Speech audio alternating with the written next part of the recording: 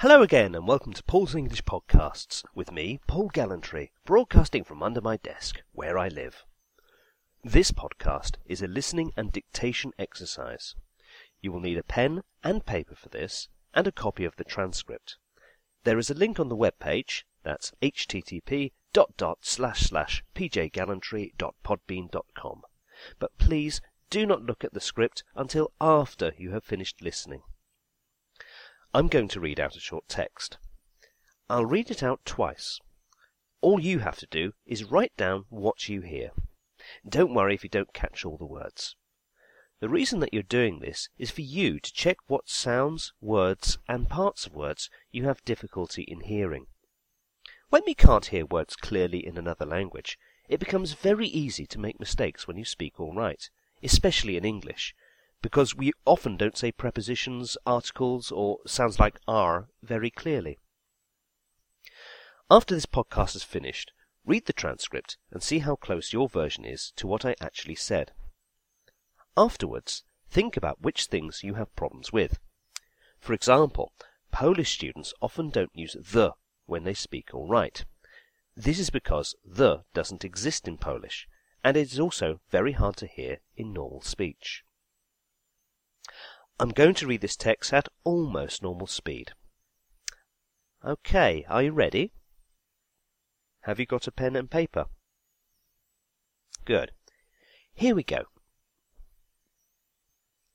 If you're planning on visiting the UK this year, here is some advice that you may find useful. First, check to see if you have to get a visa to visit here. Obviously, you'll need a passport to enter, but also ensure you know what items you're allowed to bring into the country. For example, you can't bring in certain foods, and you're only allowed a certain amount of tobacco or alcohol. I think you should bring a raincoat and umbrella, because you can never tell when it'll rain.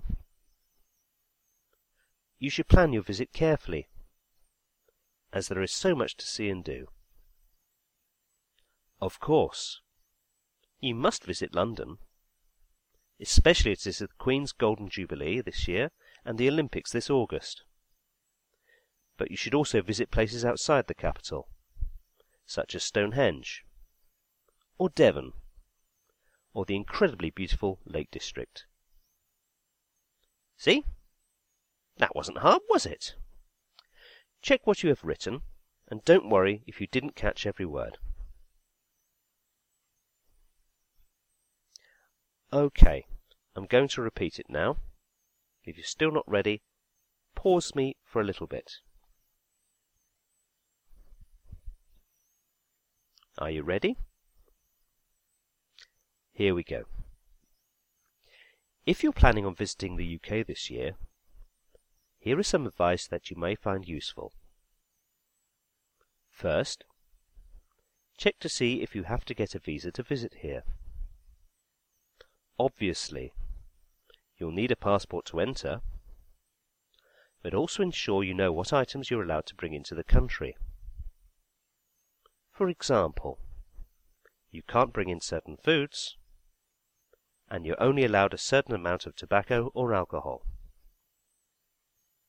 I think you should bring a raincoat and umbrella, because you can never tell when it'll rain. You should plan your visit carefully, as there is so much to see and do. Of course, you must visit London, especially as it is the Queen's Golden Jubilee this year and the Olympics this August. But you should also visit places outside the capital, such as Stonehenge, or Devon, or the incredibly beautiful Lake District. Right, now check what you have written, and make any changes that you think you need to make. Pause me while you do this. Now, look at the transcript. What differences are there between what you have written and what I said? Why are there differences? Until the next time, goodbye.